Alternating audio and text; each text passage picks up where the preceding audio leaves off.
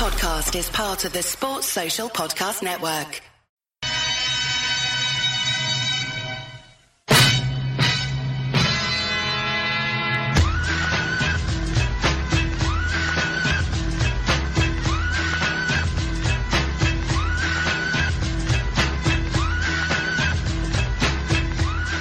Transfer Thursday, September 17th.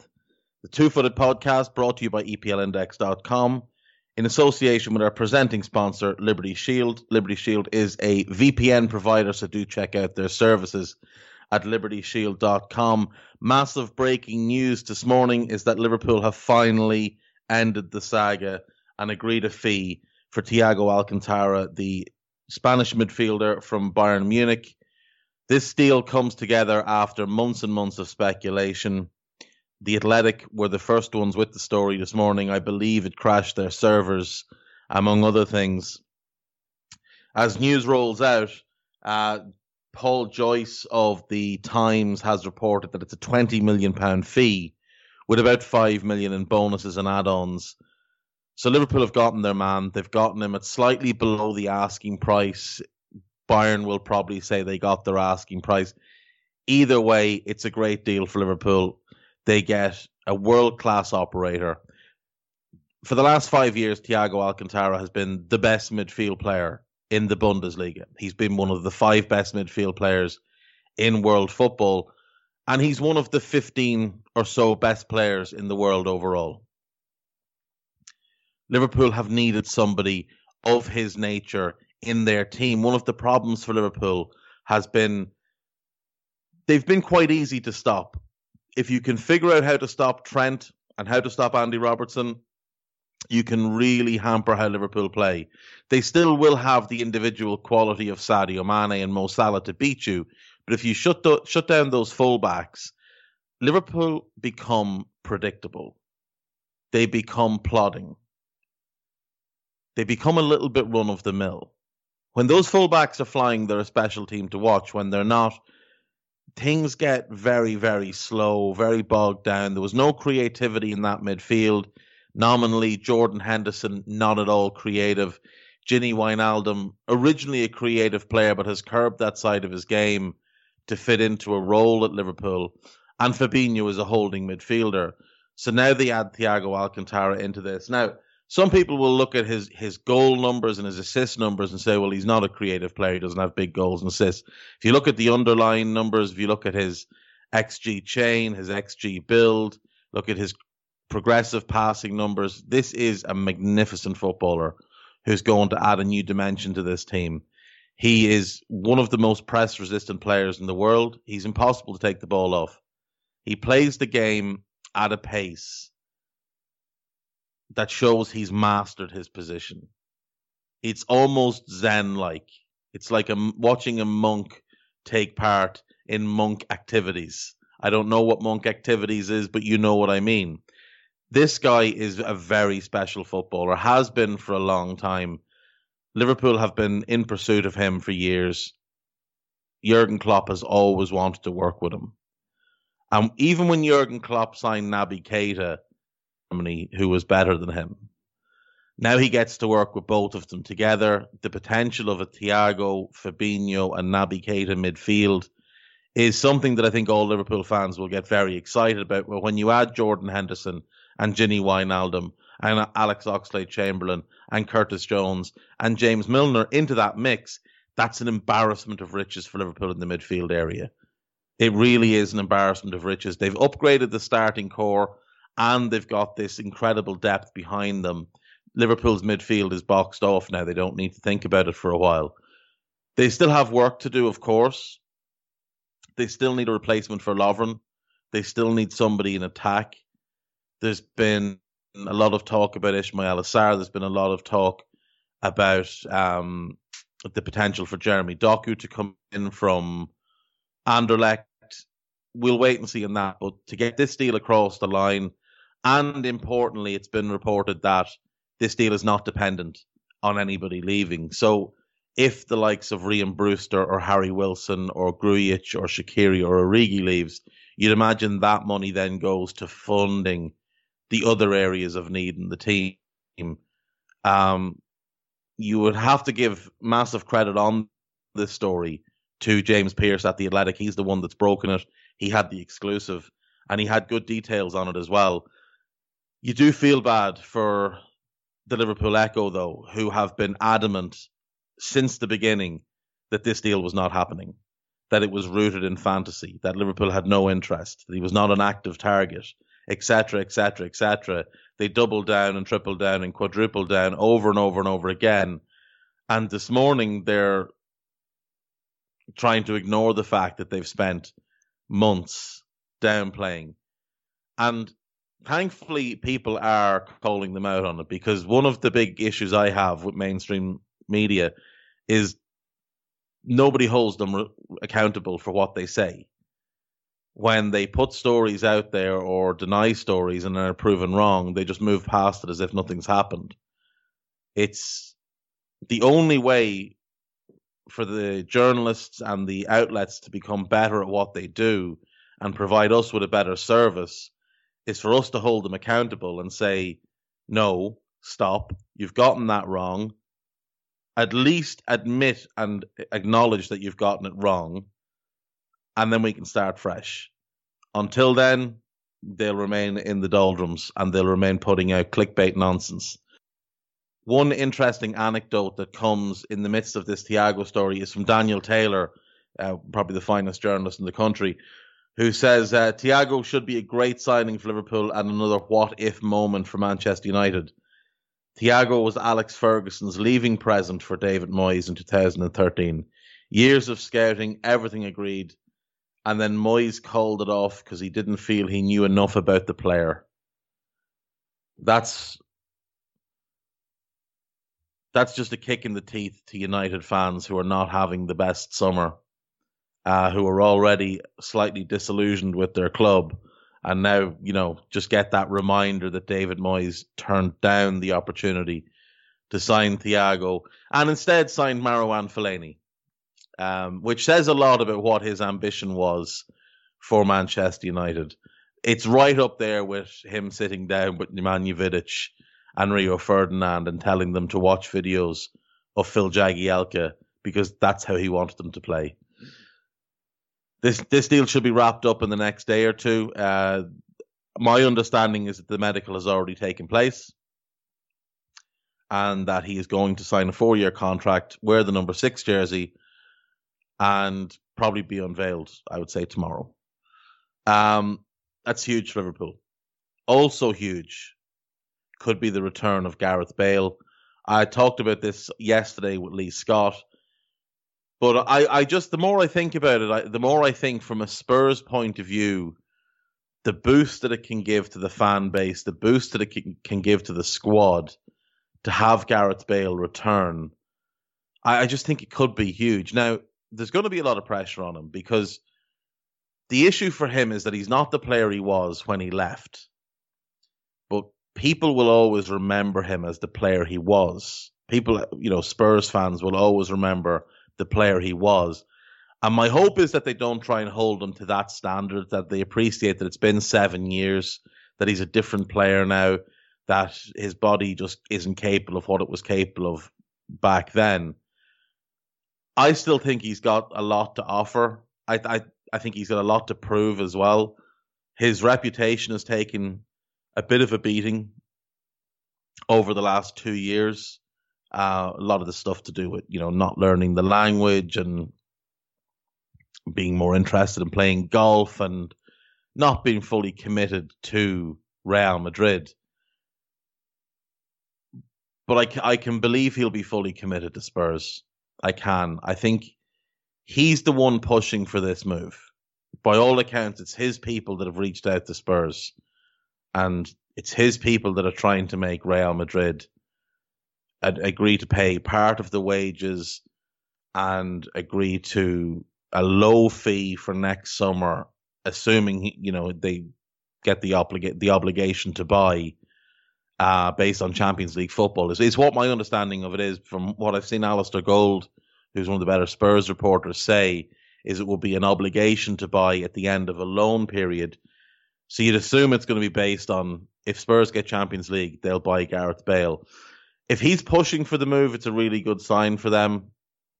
It means it's where he wants to be.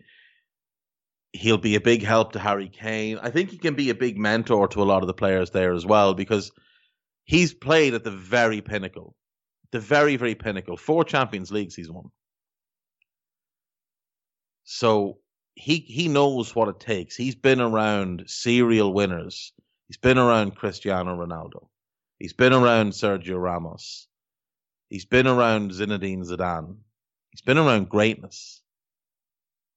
Now, he didn't always get on very well with Zidane, but he's been around Zidane. He's seen how he carries himself, how he prepares for things, the level of detail that goes into things.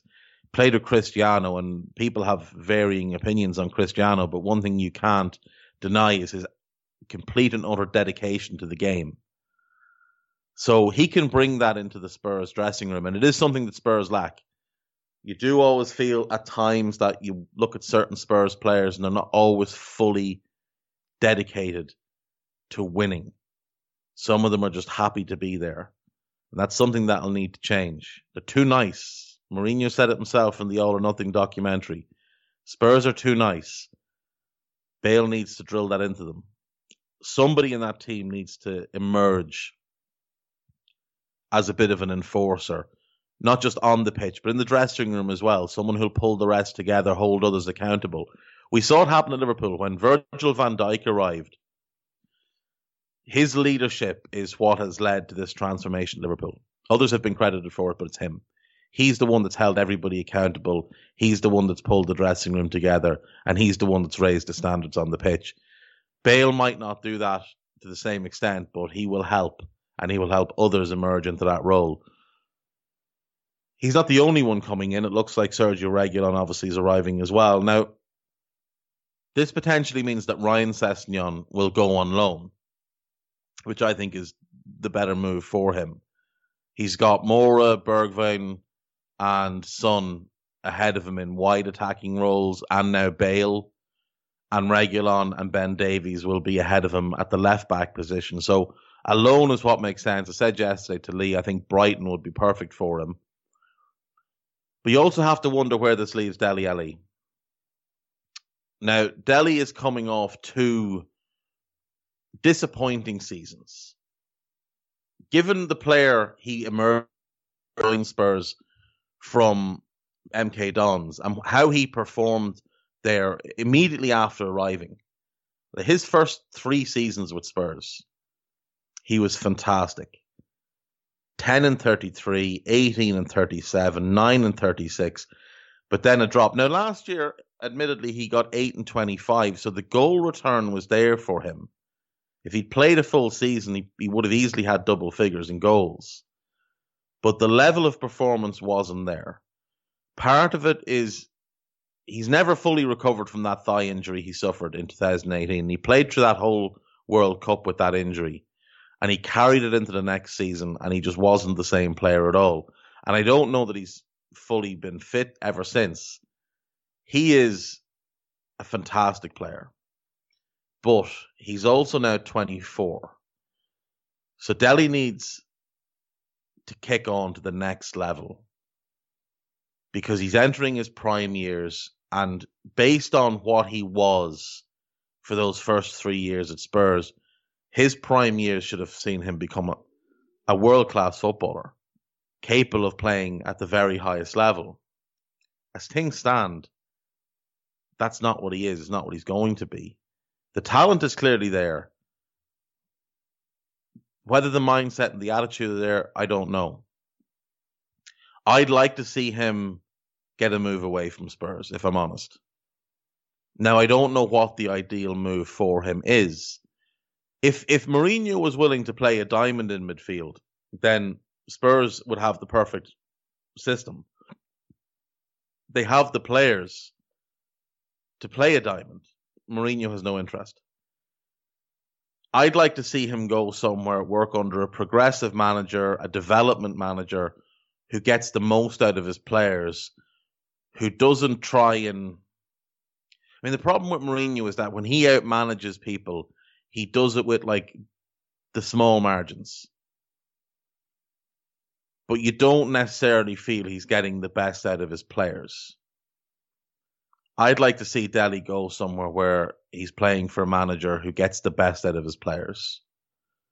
As a Liverpool fan, I'd love to have him at Liverpool. I think you could convert him into playing the role that Roberto Firmino plays. And I think he'd be phenomenally good at it. Firmino plays as a 9 who drops to a 10. He's a creator. He opens space without touching the ball. He influences the game without being necessarily involved in the play. And Dele is brilliant at that. But Dele's a better finisher than Bobby Firmino. He times his runs into the box better than Bobby Firmino. Now, whether he has the work ethic and the work rate, that's debatable. At times he's shown it. At times it's been lacking. But I'm a huge fan of Dele, and I'd love to see him get a move. It doesn't have to be Liverpool. That's just me being selfish. I want to see him become the best version of himself. Now, maybe that would require him making a move abroad. Perhaps there's a Serie A club who could get the most out of him, use him better than he's been used at Spurs. Spanish football would very much suit him. That fast-paced, high-tempo game where he can just get himself into the box over and over again. And there's so much chances created through those games, and the level of defending is, well, it's dreadful. If we're being honest, there's about 4 teams in La Liga who can defend, and all the rest just don't bother with it. That type of league could suit Dele because he'd get chances galore. Moving on, it looks like Leicester are on the verge of making their second signing of the summer. Cengiz Under from Roma, Turkish wide player, can also play up front. He's been a little bit underwhelming at Roma. He had a very good first season. He was bought to replace Mohamed Salah. There was a lot of pressure put on him. He had a very good first season, but the last 2 seasons he hasn't played well. He is disappointed time and time again. He's lacked desire. He's lacked a little bit of motivation. He hasn't produced when given the opportunities. Now, a lot of that is just the environment that's been around him. Roma has not been a particularly good place to be the last couple of years. With the ownership situation, with the director of football who bought him leaving, the manager who bought him, he left as well. So you do have to take into account that it hasn't been the ideal place for a young player. And Under is still only 23, 24. So he's still a young player. He's still developing. Roma hasn't helped him. And it's not just him. You look at the likes of Patrick Schick, didn't really get an opportunity, sent out the door. Justin Kluivert, in and out of the team, hasn't developed. Questionable whether he should be staying there long term. Luca Pellegrini, arguably the best young left back in the country, sent out the door. Now, Lorenzo Pellegrini has developed really well, but Amadou Diawara has not. They're just in the process of finalising Marash Kumbula. Interesting to see if he develops, but Roma hasn't been the best place for young players to develop over the last few years. So Under will go to a manager who is very good at developing and getting the most out of young players. Brendan Rodgers is a very, very good attacking coach. If Premier League football was like the NFL, Brendan would be a great offensive coordinator. You wouldn't want him as the head coach if you wanted to win a title. But as an offensive coordinator, he's very creative, he's inventive. He gets the most out of his attacking players, and he does develop them well. He finds ways to get that extra bit out of them. So I do think this is a good fit for him. I think it's a good fit for the club. I think it's a really good fit for the player, potentially. It remains to be seen how they're going to play for the majority of the season. They started in the 4-1-4-1 against West Brom, and that was their base formation last season. So if that's what they stick with, then Under sits in on the right-hand side in place of Ayoze Perez, Harvey Barnes on the left, Yuri Tielemans and James Maddison in the middle, and Wilf Ndidi sits behind them. And that, all of a sudden, is a brilliant midfield. They're all in the same age bracket. They've all got a couple of years to go before they really, hit their prime. They all have massive amounts of talent. And if Brendan can get them all performing, it could be one of the best midfields in the league. Jamie Vardy will have creativity. He'll have goals from midfield to support him. Jamie Vardy all of a sudden could be a really good bet to win another Golden Boot. At the back, Ricardo, another great attacker. And one of the big things that Under will do is he will allow Ricardo to just overlap time and time again, because as a left-footed player, he will cut inside and free that channel. So Leicester's right-hand side will become quite potent. Now, what he will have to do is he'll have to become a lot more diligent defensively. He's not a good defensive player. He doesn't really put the effort in that way. Now, it might help having Caglar Sionchu at centre-back screaming at him to get back, but he is going to have to up his game defensively. But that should give them really good balance. I don't... If they play the 4, that means Castagnier is playing as a left-back in a 4, and I don't like that fit. I especially don't like it because you have no balance now. You don't have a left footer on your left. Harvey Barnes is always going to cut inside, and now he's going to cut inside as well from left back. So you're not going to have natural width. Your passing angles are going to be a little bit weird. You're not going to be able to stretch the play, in both directions, vertical and horizontal. So that's something I'd be a little bit concerned about. But I like the signing of Under. It's a loan with an obligation to buy. My assumption is that they could only afford to buy one more player, and that they've made a decision that they want to buy the centre-back. So they're in for Fofana from St Etienne. Others that have been linked are Ozan Kabak from Schalke and Jonathan Tah from Bayer Leverkusen. So my assumption is that they will buy outright a centre-back this summer, and then they'll buy Under next summer. They'll have to. They've got the obligation, but that they're just spreading the money around. It's a very smart move. It means that they don't have that massive financial hit this summer of having to buy 3 starters, even though they sold Chilwell. They're still Leicester City, so they're still going to be very smart. They're still going to be very well run. They're not going to overspend. They're going to spend exactly what they can afford to spend, and that will be it. Very few clubs in the league better run than Leicester City, and I like this deal. I do. I think it's a good deal for them. James Tarkowski remains the apple of David Moyes' eye. West Ham have had a third bid rejected. This one was 31 million. So they've bid 20, 27, and now 31, and repeatedly been told the price is 40. I don't believe they're a serious club. I don't believe that they're in a serious pursuit of James Tarkowski. I think if they were, they'd be bidding somewhere around the region of 35 million, and potentially with add-ons. I don't believe Tarkowski would take the move. I think even if the deal gets accepted, I think he could well turn it down, because who wants to go and play football in a circus? And that's what West Ham are at the moment. You've got ex-players continually criticizing the owners in the media, which is never a good sign. You've got the captain sending critical tweets.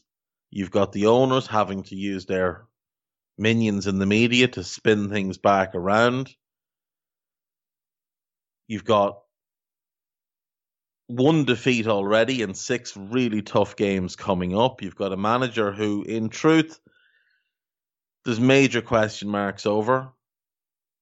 He hasn't really shown that he's a good manager since 2013 when he left Everton.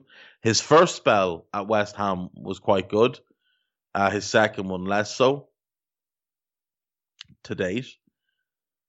You've got uncertainty over Declan Rice. You've got uncertainty over the likes of Felipe Anderson, Sebastian Haller. I just think there's too many question marks over West Ham for a player like Tarkowski, who's in one of the most settled environments in the league at Burnley, with a stable manager who's been there for 8 years now. All his teammates have been there a number of years. There's harmony, there's continuity. It might be a little bit boring because nothing much happens and they don't go and splash cash on big fancy signings, but Burnley are a continual feature in the Premier League. That's what they are now. They're just a Premier League team. They're not, they're not a team that scraps against relegation. They're not a plucky young upstart. They're just an established Premier League team now. And West Ham, even with the signing of Tarkowski, are probably still worse than Burnley. Because Burnley can turn around and turn that 40 million into 2 or 3 players and maybe get better. But West Ham would still have the worst fullback situation in the league. And for me, I would be sorting the fullback situation before I sort the centre-back situation. I think that's more important to get those because of how Moyes plays. Because when Moyes' team at Everton were at their best, he had Coleman and Baines as his fullbacks. And they just attacked and attacked and attacked. That's where he got his width. That's where he got a lot of his creativity. He doesn't have that at West Ham. He doesn't know. David Moyes doesn't know how to get the best out of creative players. You go and look at his Everton teams, and the likes of Stephen Pienaar lost a massive amount of his creativity when he went there. Andy van der Meyde the same. A lot of these creative players that Moyes brought in at Everton became functional players under him. And it was the likes of a Tim Cahill who emerged as like the big goal scorer purely by running in straight lines to get into the box and being pretty good in the air. So Moyes needs those fullbacks to be productive for him. And they've already missed out. I mean, let's look at the list. They missed out on Matty Cash. They missed out on Jayden Bogle. They missed out on Anthony Robinson. They missed out on Jamal Lewis.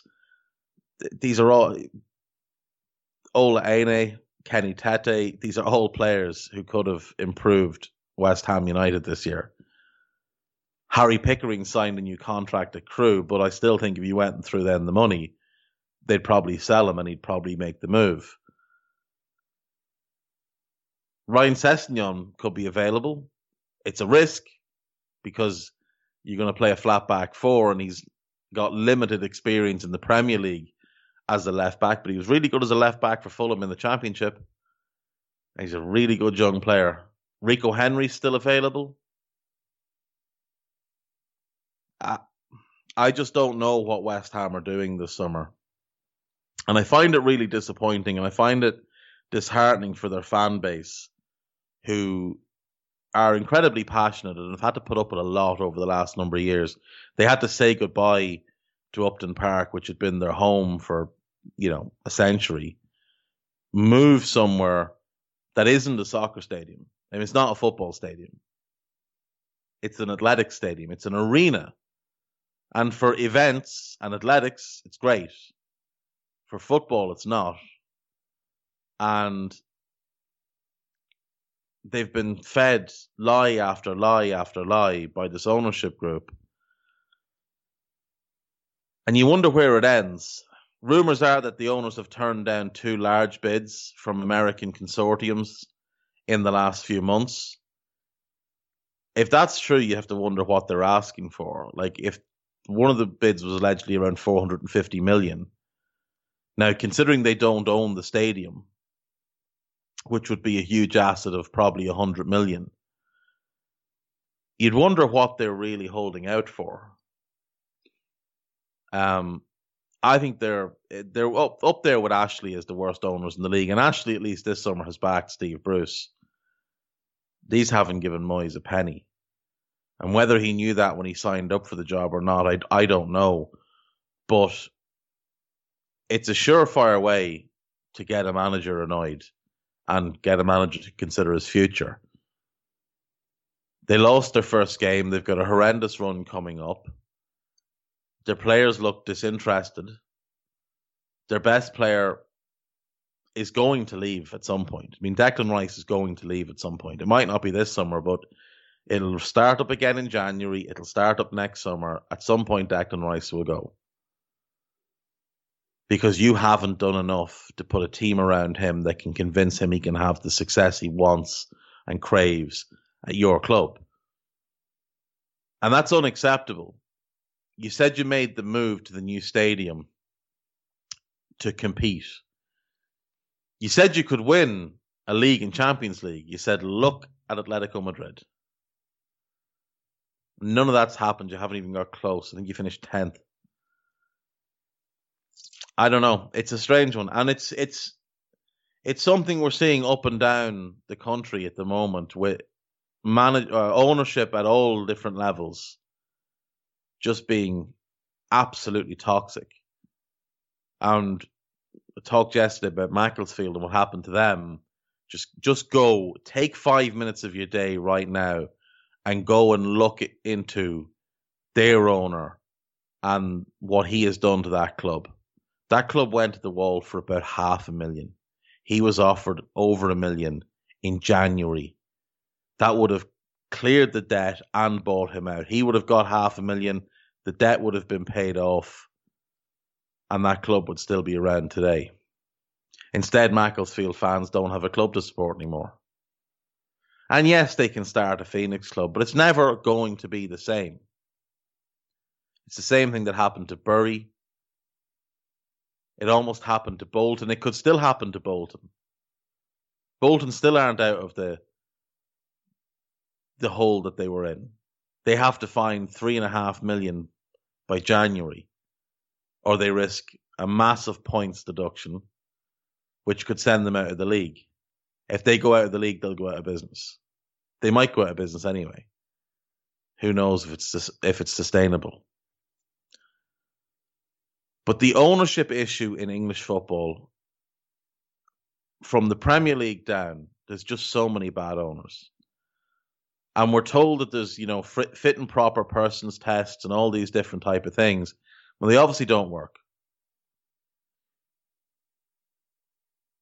We saw the Saudi group get blocked from buying Newcastle. But yet we've seen people with absolutely no money behind them be allowed to buy League One and League Two clubs. And I think half the time people just want to buy it just to say that they owned it. But you look at what happened to Wigan. How are these people passing fair and proper ownership tests?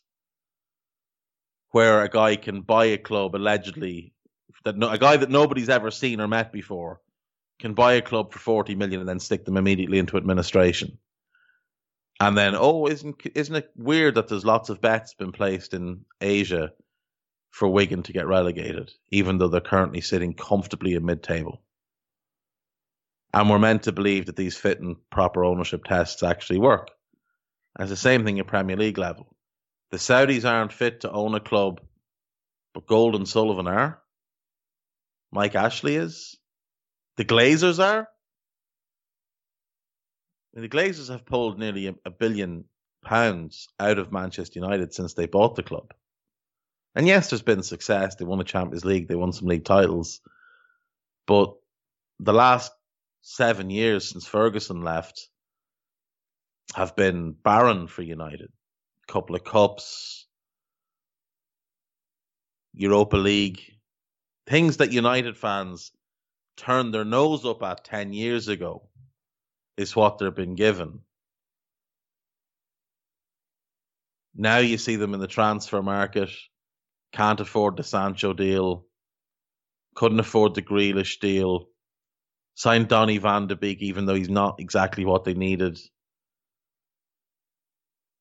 Haven't bought a centre-back, haven't bought a left-back, pulled out of a deal apparently for Reguilon, or declined to get involved in the deal. Rumoured to be in for Thiago, never were. It's an ongoing situation with ownership in the Premier League and lower leagues that these people aren't fit to run their football clubs. And it's the fans who suffer. It's the West Ham fans who suffer because of the incompetence of that ownership. It's the Newcastle fans that suffer because of the incompetence of that ownership. It's the Manchester United fans that suffer because of the greed and incompetence of their owner. Now, as a business enterprise, United are still brilliantly run, but as a football club, they're a train wreck. And you look at their training ground needs updating, their stadium needs massive renovation. There's a hole in the roof, which is about the size of the hole into your attic in your house. And when it rains, water runs down the roof and pours through it. And if you're unfortunate enough to be sitting beneath that, you could genuinely drown because of the speed and force it comes down at. And that hole has been there a couple of years now, and they've done nothing to fix it. We need to do better. Fans deserve better. And the Premier League and the FA and the Football League all need to come together and remember that the game is played for the fans. It's not played so people in suits can get very, very rich. Without the fans, there is no game. People will say, oh, there was no fans at the games last season. There wasn't at the game. They were watching at home on television.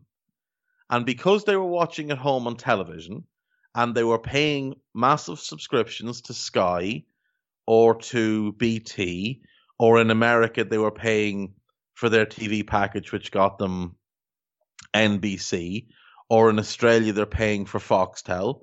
Because of that, those companies can then give the Premier League lots of money because they're making a big profit on themselves. And that's how the game functions. But if people stopped watching, all of a sudden, there's no game.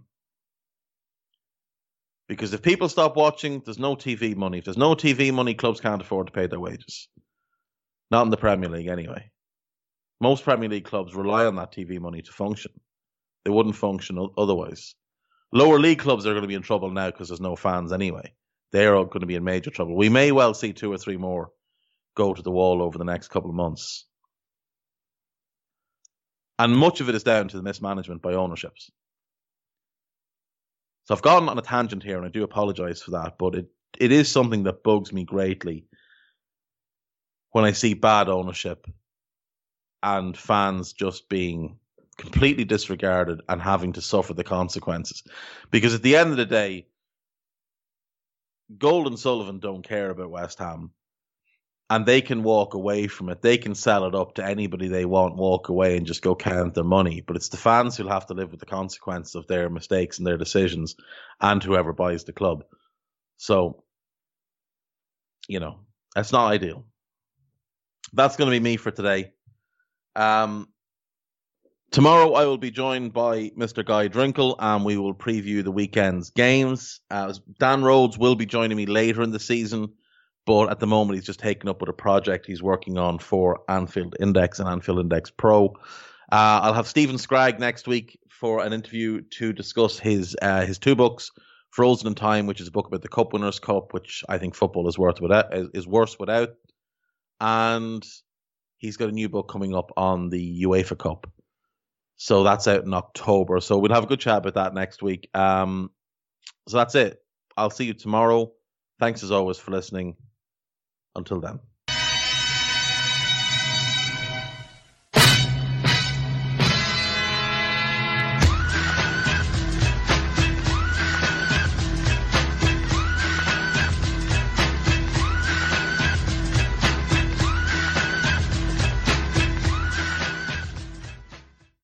Sports Social Podcast Network.